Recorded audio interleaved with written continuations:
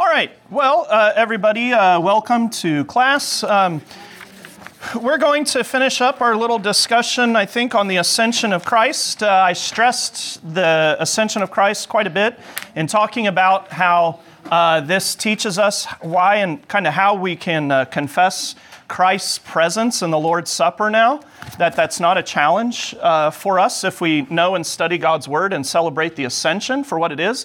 But that's not the only benefit the ascension gives us. If you have the lesson from last week, we'll continue with this.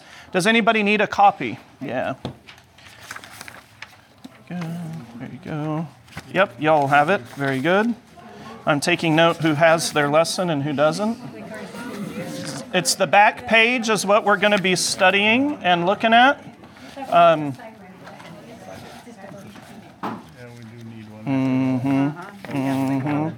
Oh, I thought so. Very good. So today, it's not just that we benefit from the ascension with the Lord's Supper. What it also does for us is it does many things for us. And today, what I wanted to stress in our lesson on the second page is a few of these doctrines that are tied up to it, and that the ascension of Jesus gives us courage. It helps us. It encourages us, strengthens us to be a faithful witness, and that especially came to the forefront of my mind today. I thought this was good timing that we're talking about the ascension as we have, Pride Month going on, and we have now some of these athletes who are speaking out, right? Some of these athletes who are saying, no, I'm not going to wear this. I'm not going to do this. And they're suffering for it. They're suffering public scorn, of course, because remember, like I've mentioned before, the devil in the world has his own closed communion, right? The world has its own closed communion that says, if you do not believe our tenets, if you do not believe our doctrines, you will not receive the benefits of being a child of the world. So if you do not believe the doctrine that is being fostered upon us, you will not receive the benefits of the world, right? So they say, if you don't believe our doctrine and confess it, like in Pride Month, we are going to take away the benefits of this world, which are what? Money. Yeah, money, popularity, respect of the world, and power, right? Power, I would say. Remember, in the Christian church, we're not so worried about power, we're worried about authority, right? Because Jesus says all authority in heaven and on earth belongs to him. Authority, and what does he use that for? Power is used for one's own gains. Authority, you use your authority to benefit somebody else. So the world works on power, right? And that power they will use against you if you do not confess their doctrines. They will close off the sacrament of this world if you do not hold to their doctrines. So the reason why I kind of stress that is because people think that the church is so mean and unloving because we have like closed communion, right? Well, that's so mean and unkind. It's like, well, no, actually, this is the blessed version of closed communion. Because here, in confessing the truth, you receive the medicine of immortality. You receive eternal benefits, the benefits of being a child of God. And we say that's by faith. So it's what do you believe?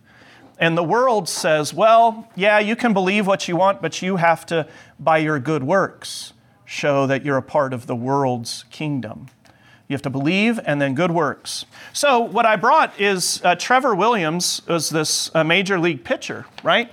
Who got caught up in this whole episode because one of the major league teams is hosting Sisters of Perpetual something. And it's bad. And I have his letter here, what he wrote. Because the Sisters of Perpetual Indulgence is a group of men that dress up like nuns, right? And they do this and they mock Christianity, specifically Roman Catholicism. and they mock it, and they're known pretty well in some of these circles.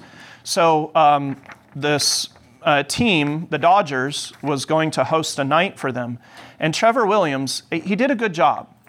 Trevor Williams, you need to listen how he defends his stance and what he does. He says, "As a devout Catholic, I'm deeply troubled by the Dodgers' decision to reinvite and honor the group, the Sisters of Perpetual Indulgence, at their Pride Night this year. A Major League Baseball game is a place where people from all walks of life should feel welcomed, something I greatly respect and support. This is the purpose of different themed nights hosted by the organization, including Pride Night. To invite and honor a group that makes a blatant and deeply offensive mockery of my religion and the religion of over 4 million people in Los Angeles County alone undermines the values of respect and inclusivity that should be upheld by any organization.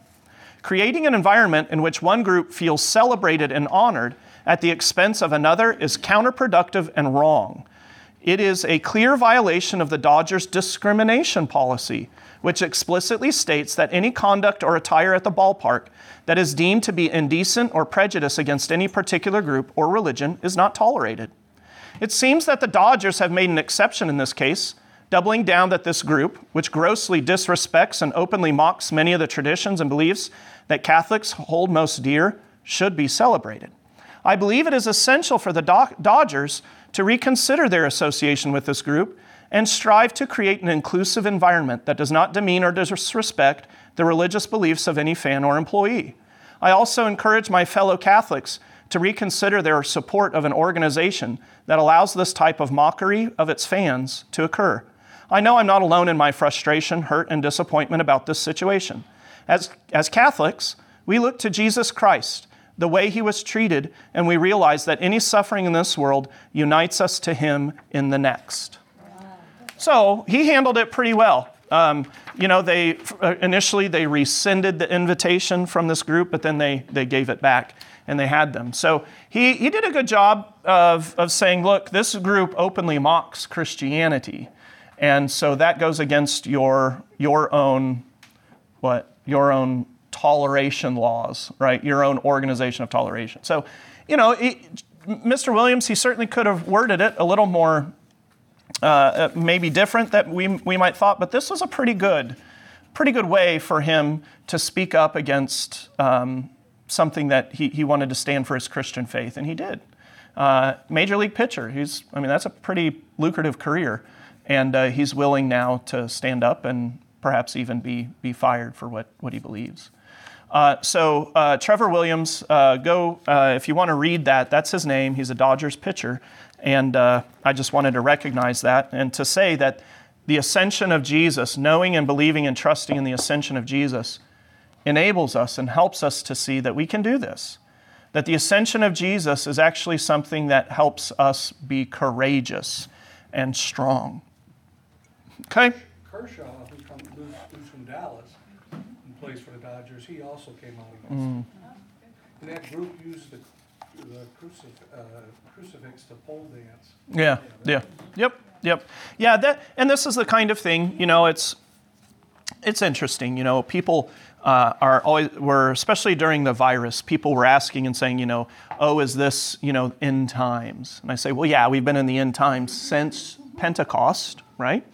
And there's this part in Revelation that says you will not be able to participate in commerce unless you get the mark of the beast or something like that. And people were saying, is the vaccine, is that the mark of the beast? Is that this thing?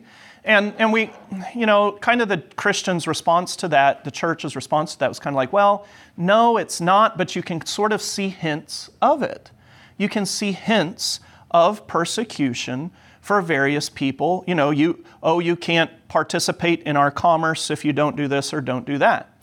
So now this question also comes up now with Pride Month, right? If you are a business and you don't participate in this horrible sin and promoting it, you aren't allowed to participate in commerce. And so people ask now too, is this kind of one of these signs and ideas? And the whole vaccine thing, I'm going to move on from that. I'm not going to talk too much about it. But now with this pride thing, this is closer probably to what Revelation means and what we're going to see at the return of Christ. Because at the return of Christ with the dragons and the beasts and the harlot, right? The participation in commerce, the harlot is leading many astray by sex, right? I mean sex, not sects, but sex, sixth commandment stuff. And so the harlot, one of the things she does is she leads people away that way as a big picture of how many are to be led astray.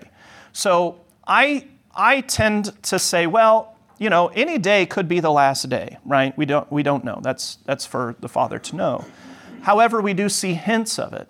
And for me, this is a pretty big hint.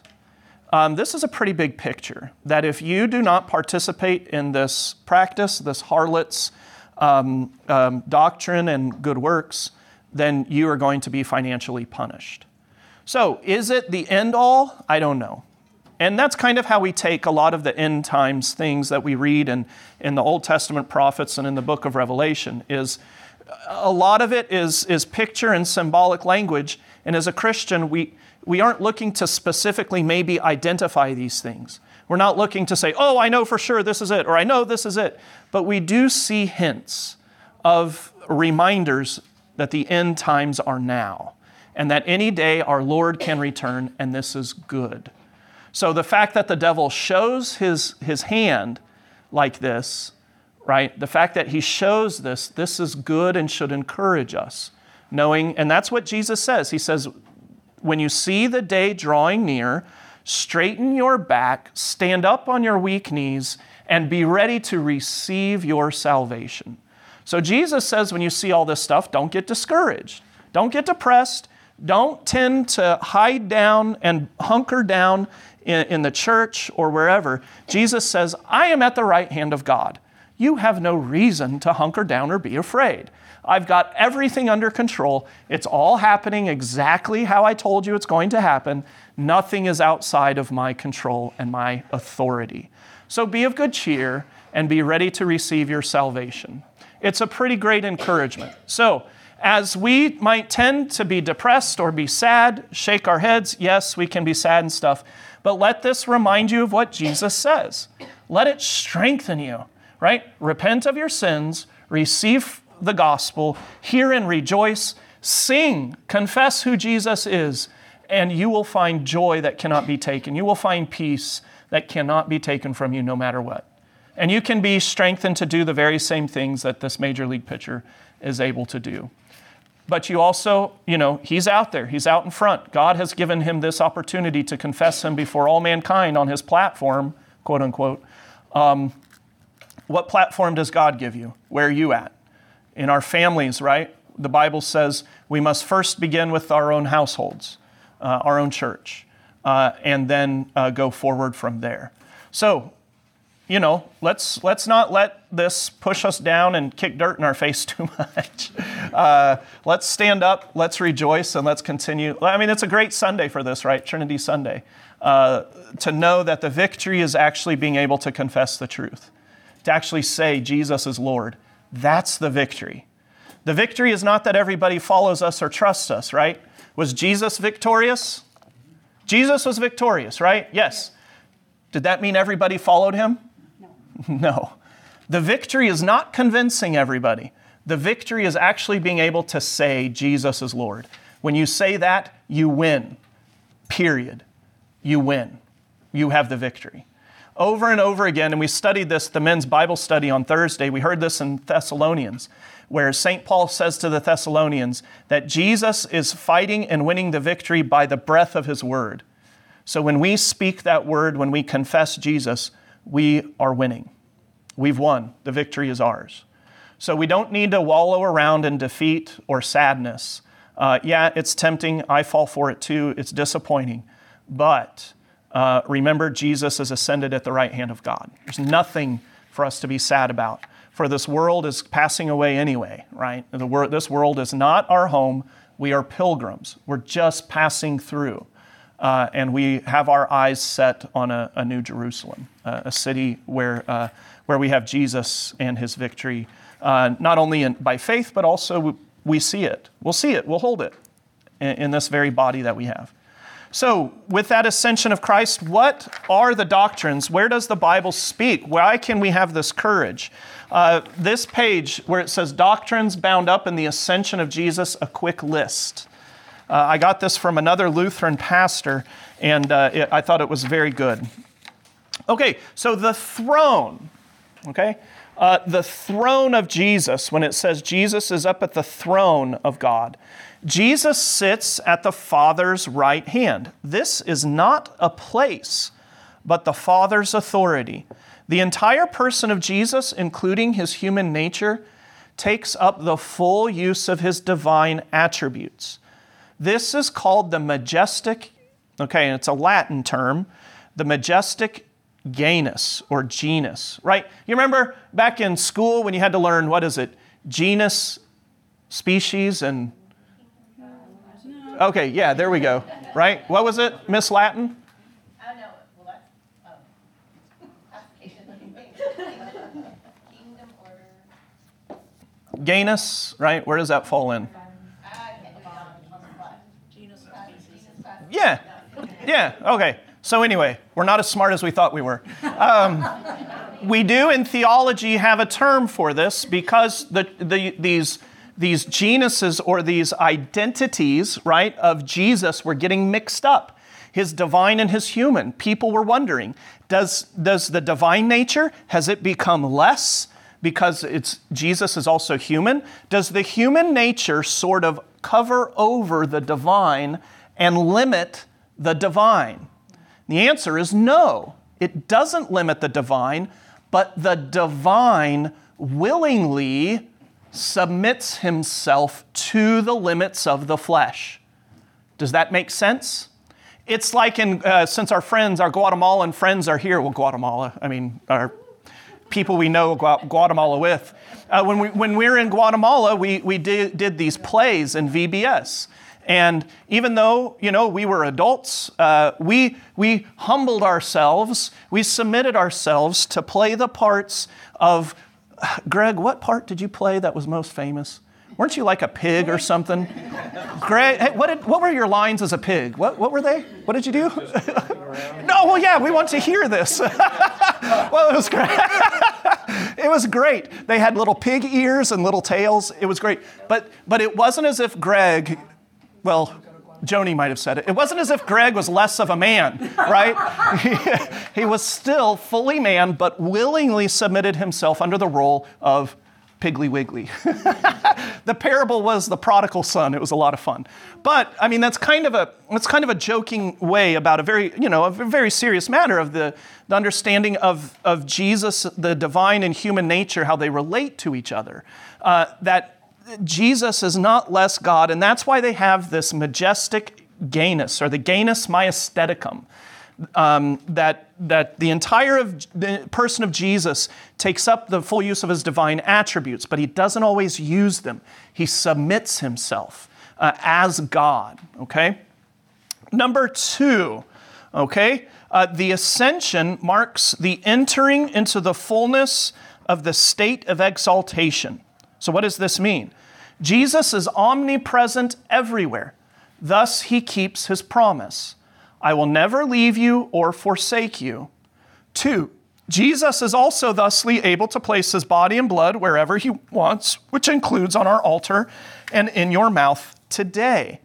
This is also important to the knowing that Jesus unites himself now to bread and wine. That doesn't mean he's less divine. Right? It doesn't mean when Jesus unites himself to the bread in communion, it's not as if the bread is some sort of lesser God that you're sort of getting gypped. No, you're receiving the fullness of Jesus in the bread and wine. You can see this beautiful picture in the sacraments and why a sacramental God is directly connected to who he is in his identity. Okay, that point number 3. Jesus rules all things. Psalm 110:1 is thus fulfilled. So let's go to Psalm 110:1. This may sound a little familiar to you. especially today.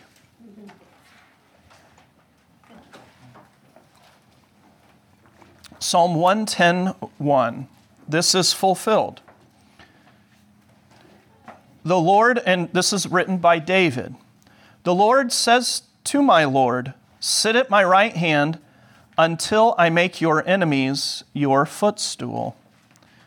So here David is even prophesying, he is speaking of the ascension of Christ, that when Jesus sits at the right hand of God, he has all things under his authority. His enemies even bow down to him. Because it didn't look like that at the crucifixion, did it? In fact, they tried to make Jesus bow to Caesar, to Pilate, right? Is that, or the high priest, right? The Jews, they struck him. Is that how you speak to, or what was that? Who was he speaking to? To Pilate, yeah. And they said, is that how you speak? You bow down to him. But here, the opposite is true. That when Jesus ascends to the right hand of God, he has his feet, right? Have you ever seen that? This is a little profane, so y'all forgive me, because it involves alcohol, rum. Have you seen the advertisement for Captain Morgan rum? Yep. You know, the captain, how does the captain stand, right? They had this marketing campaign where he had his foot up, right? He had his foot on something, right? This is what Psalm 110 is talking about, that Jesus, his enemies are his footstool, right? Because when you have your foot on something, right, you're showing your victory on something. It used to be that in battle, in the time of kings and queens and whatnot, that when a king defeated another king, if that other king was still alive, the losing king would have to go to the king's throne. He would lay down on the ground, and the winning king would put his foot on his head. And that showed complete victory. But it's even older than that, right? Where do we hear that in the Bible? That's right. When God says what? In the Garden of Eden, what does he say? Yeah, he will crush your head. The seed of Eve will crush the serpent's head, right? That's the picture of it. He's crushing his head, his heel into his head. So Captain Morgan, if you're looking for a good theological rum, Captain Morgan is that's yours. But that's what it means by footstool. He's got Jesus, when he ascends into heaven, his enemies are his footstool. David prophesied this and saw that. And even in the scriptures as we hear today, Jesus fulfills that. Okay, Jesus' rule is for the sake of the church. Let's go to Ephesians 1.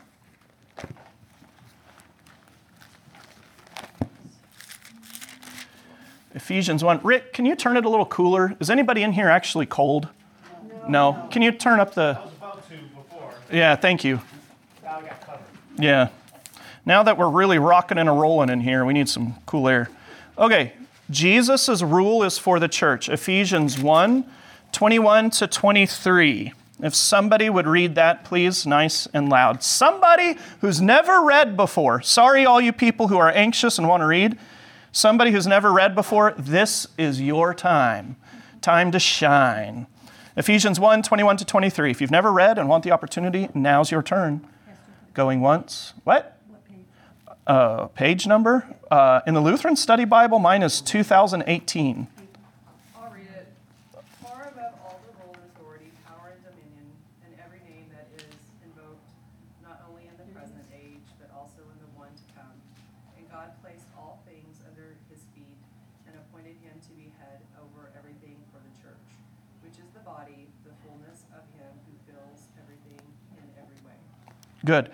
So Jesus' ascension to the right hand of God also means that he does this for the sake of the church, right? That he can send pastors, that he sends teachers, right, to teach us this glory. So not only in this age, but in the one to come, he puts all things under his feet, gives him as head over all things to the church, which is the body, the fullness of him who fills all in all, right? And this also, St. Paul, right? It's not an accident that St. Paul teaches us this, because St. Paul learned this lesson in a very important way. This last thing that he says here, that Jesus Christ is the head of the church, which is his body. Because when Jesus meets Paul on the road, right? The road to Damascus, right? What does Jesus say to him? Why are you persecuting me? Why are you persecuting? He didn't say my church. Why are you persecuting me? So it makes sense that St. Paul really sort of understands this doctrine of the church being the body of Christ, his presence now, even here and now in the world. That Christ does this at his ascension, showing that his rule is for the sake of the church. I always thought that was really, really interesting, a really neat teaching. That Paul then takes this experience he had when Jesus came to him, and he says, man, this is a great doctrine. And it's in a time of persecution to strengthen us. Okay, number 3. Although Jesus, by way of his divine nature, already ruled all things, he now receives this rule and authority according to his person as a gift from the Father. Matthew 28:19, which means that he rules as the one who was crucified. Consider Revelation, the Lamb who sits on the throne. Remember, in the book of Revelation, John, he's giving us an account of what he sees, and he says he sees a lamb as though it has been defeated, standing victorious on the throne. So what do you think that means?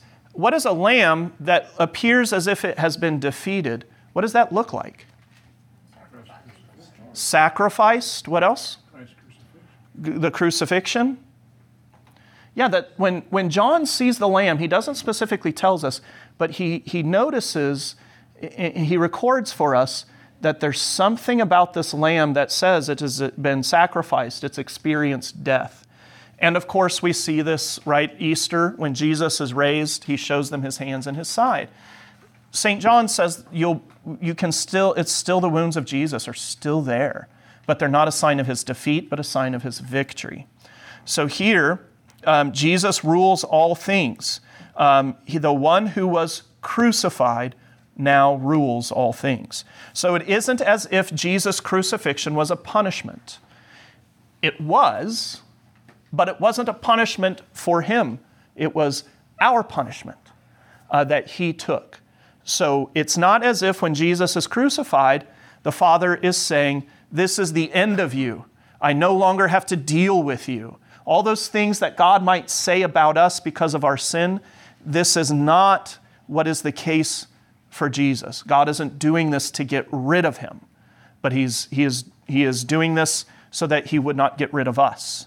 And so this one, when Jesus ascends to the right hand of God, that shows the crucifixion served its purpose, did what was necessary. Number 4, Jesus brings to completion the work of redemption. He leads captivity captive. He sits at the, number 2. So that he leads captivity captive is an Old Testament passage. I'm forgetting which it is. I've quoted this before.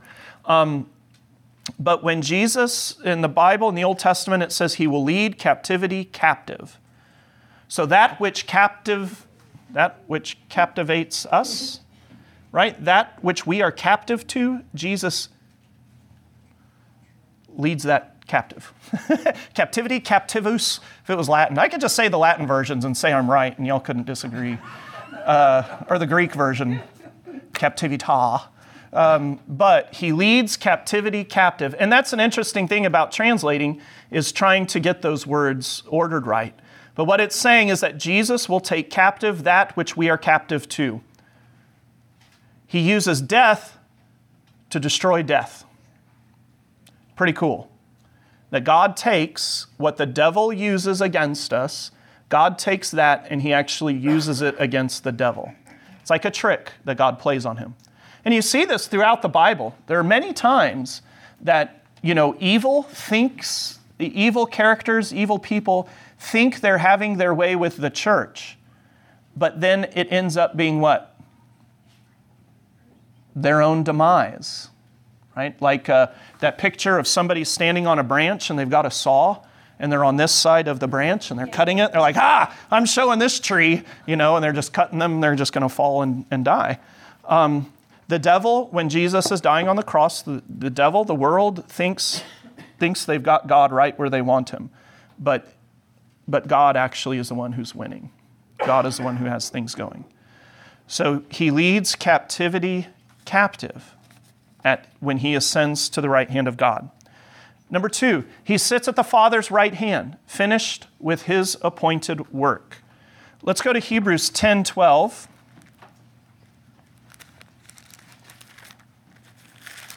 Not too far from where we were.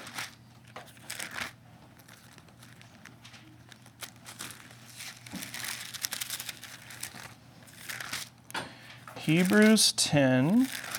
So we're going to be approximately page 2119. Hebrews chapter 10, verse 12.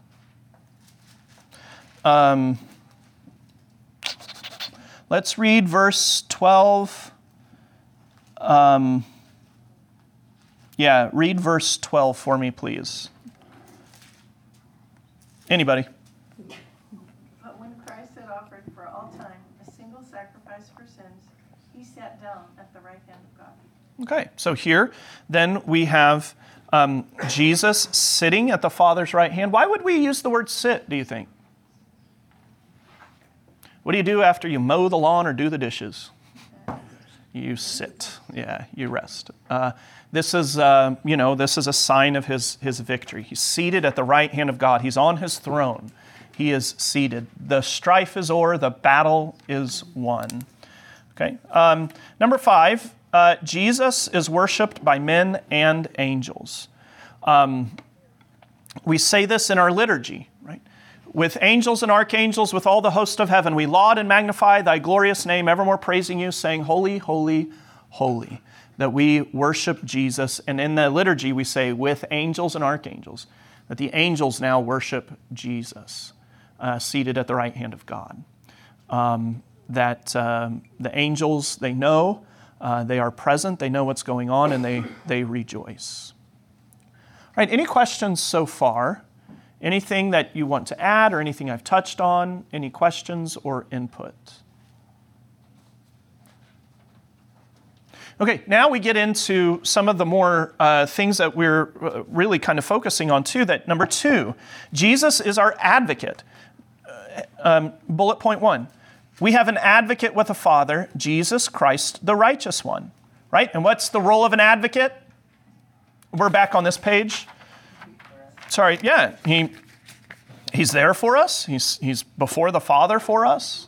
He sanctifies our prayers and our works before the Father. Number 2, Jesus' work at the Father's throne is judicial. 1, he presents his blood as the price for our atonement. 2, he pleads our case before the Father. 3, he removes Satan and his accusations from the throne room of heaven. So Jesus, being at the right hand of God, and these are the things he is doing for us. Since we're in Hebrews, let's just turn one page to the left and see that Hebrews 9:14. And Hebrews 9 is speaking of Jesus as a priest. And look what it says. Let's start in verse... let's start with verse 13 of Hebrews chapter 9. Let's start in verse 11.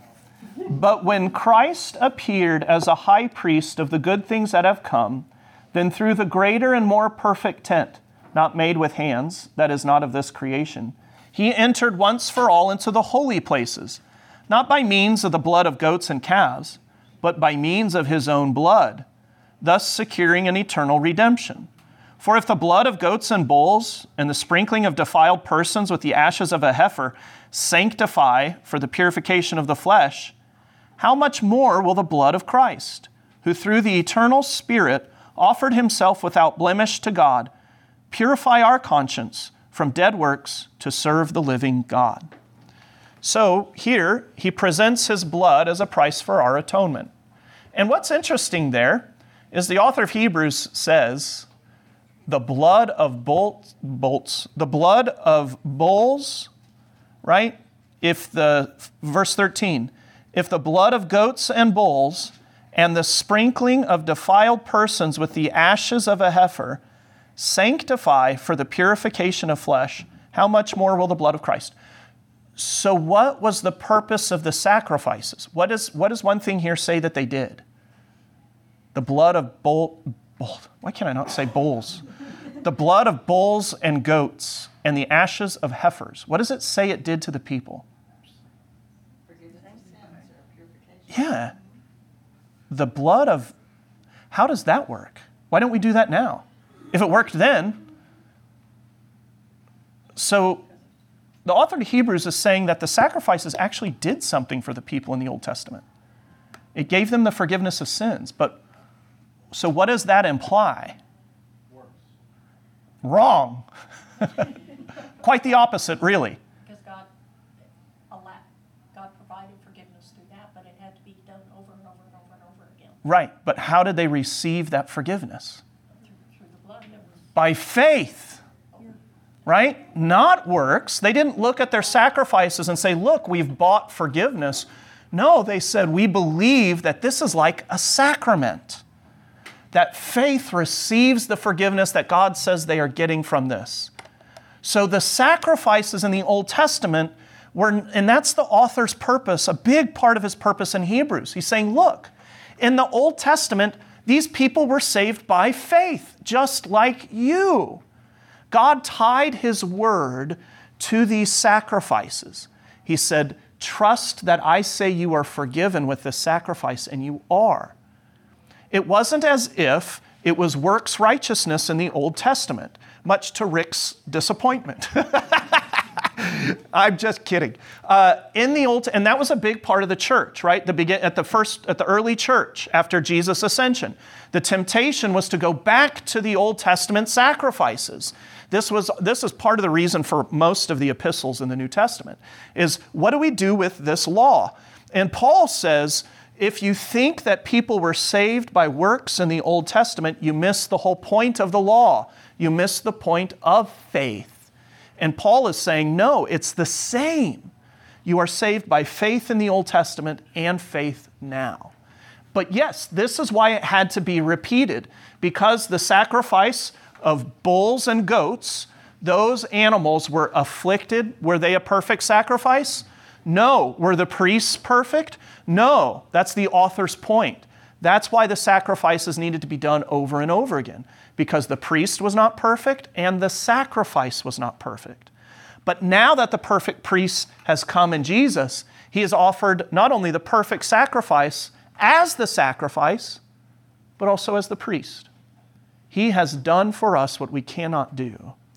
And here in the ascension, we are taught that this should give us confidence to be and call out to God and to know that he's going to answer us. Make sense?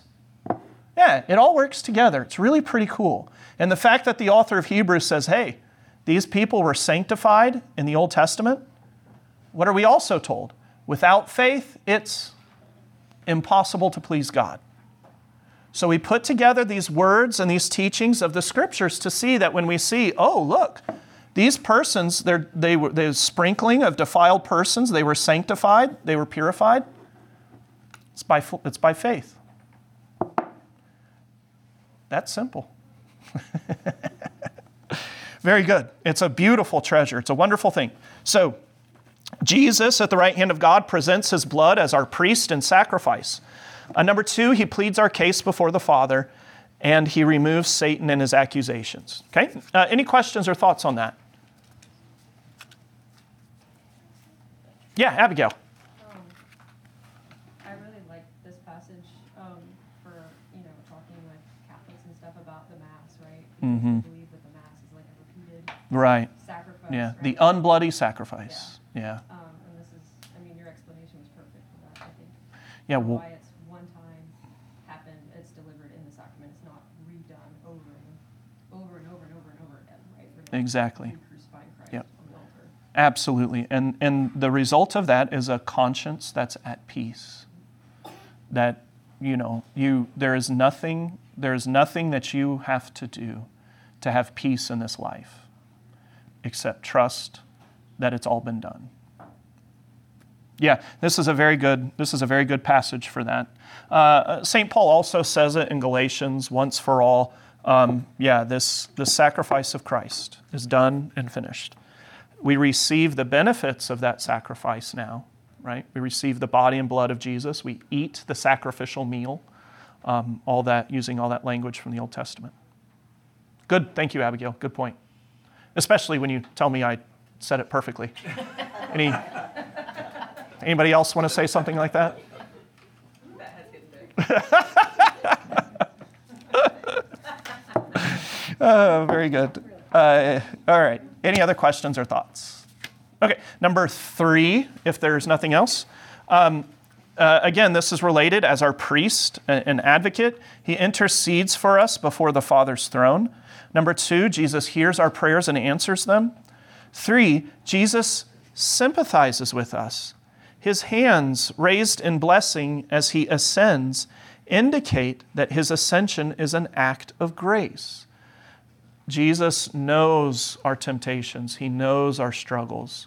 And the wonderful thing about that is that he knows that he does apply the salve for all that we suffer. He applies the right treatment for all that ails us, everything that afflicts us, body, soul, and mind. I'm not just talking about being sick, but also the temptations and the affliction of our souls. Jesus knows what we need for that as our priest. Number 2, Jesus here, I already said that. The ascension, when he raises his hands, it's an act of blessing as he disappears from their sight, and then everybody is excited and happy. Jesus has left them, and they're glad because they've been taught by the Holy Spirit what his ascension means. Number 4, sending. Jesus sends the Holy Spirit, the Comforter. Number 2, Jesus sends the prophets, apostles, evangelists, pastors, and teachers from Ephesians 4. Number 5, exaltation. Jesus restores the way for humanity to return to the Father.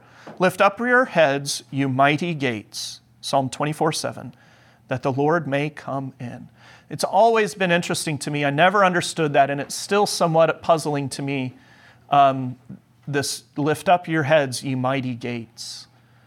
This phrase, this use of gates and talking about us and things like that. It's quite interesting.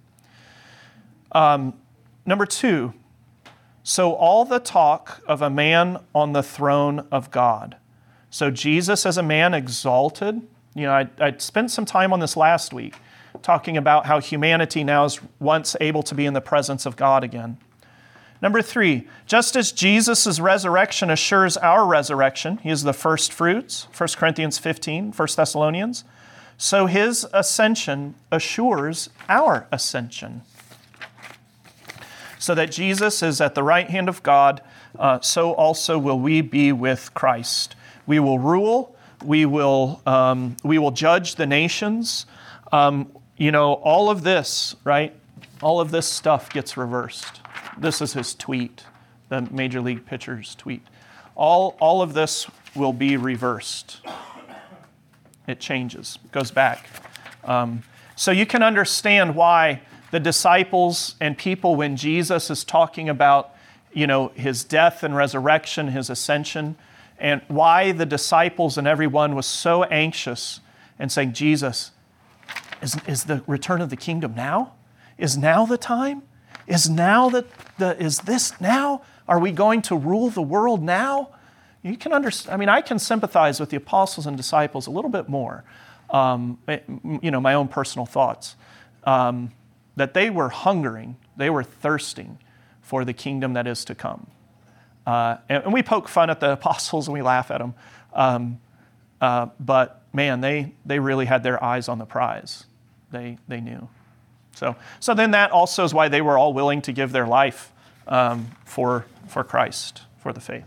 So, any closing thoughts or remarks? All of this bound up in the ascension of Christ. Let it be your confidence, your assurance, your strength, all these things when you're tempted to, be depressed or down in the dumps. Jesus knows the struggle. All right, let's close with prayer. Heavenly Father, we thank you that you have received your Son at your right hand, that you have made all our enemies his footstool, that we indeed stand with him victorious, that we also indeed will be in your presence for all eternity. We thank you that we also will retain our humanity, that you have cleansed humanity of its sin, that the last enemy to be destroyed is death. And we look forward, O Lord, to receiving again this body of flesh, united for eternity to be in your presence and in your midst and with each other, that we indeed now recognize this reality, that we have this treasure even now in jars of clay.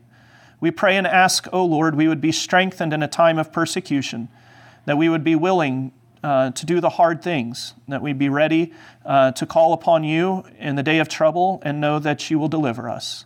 Teach us now by your Holy Spirit. Grant us this for the sake of Jesus. Amen.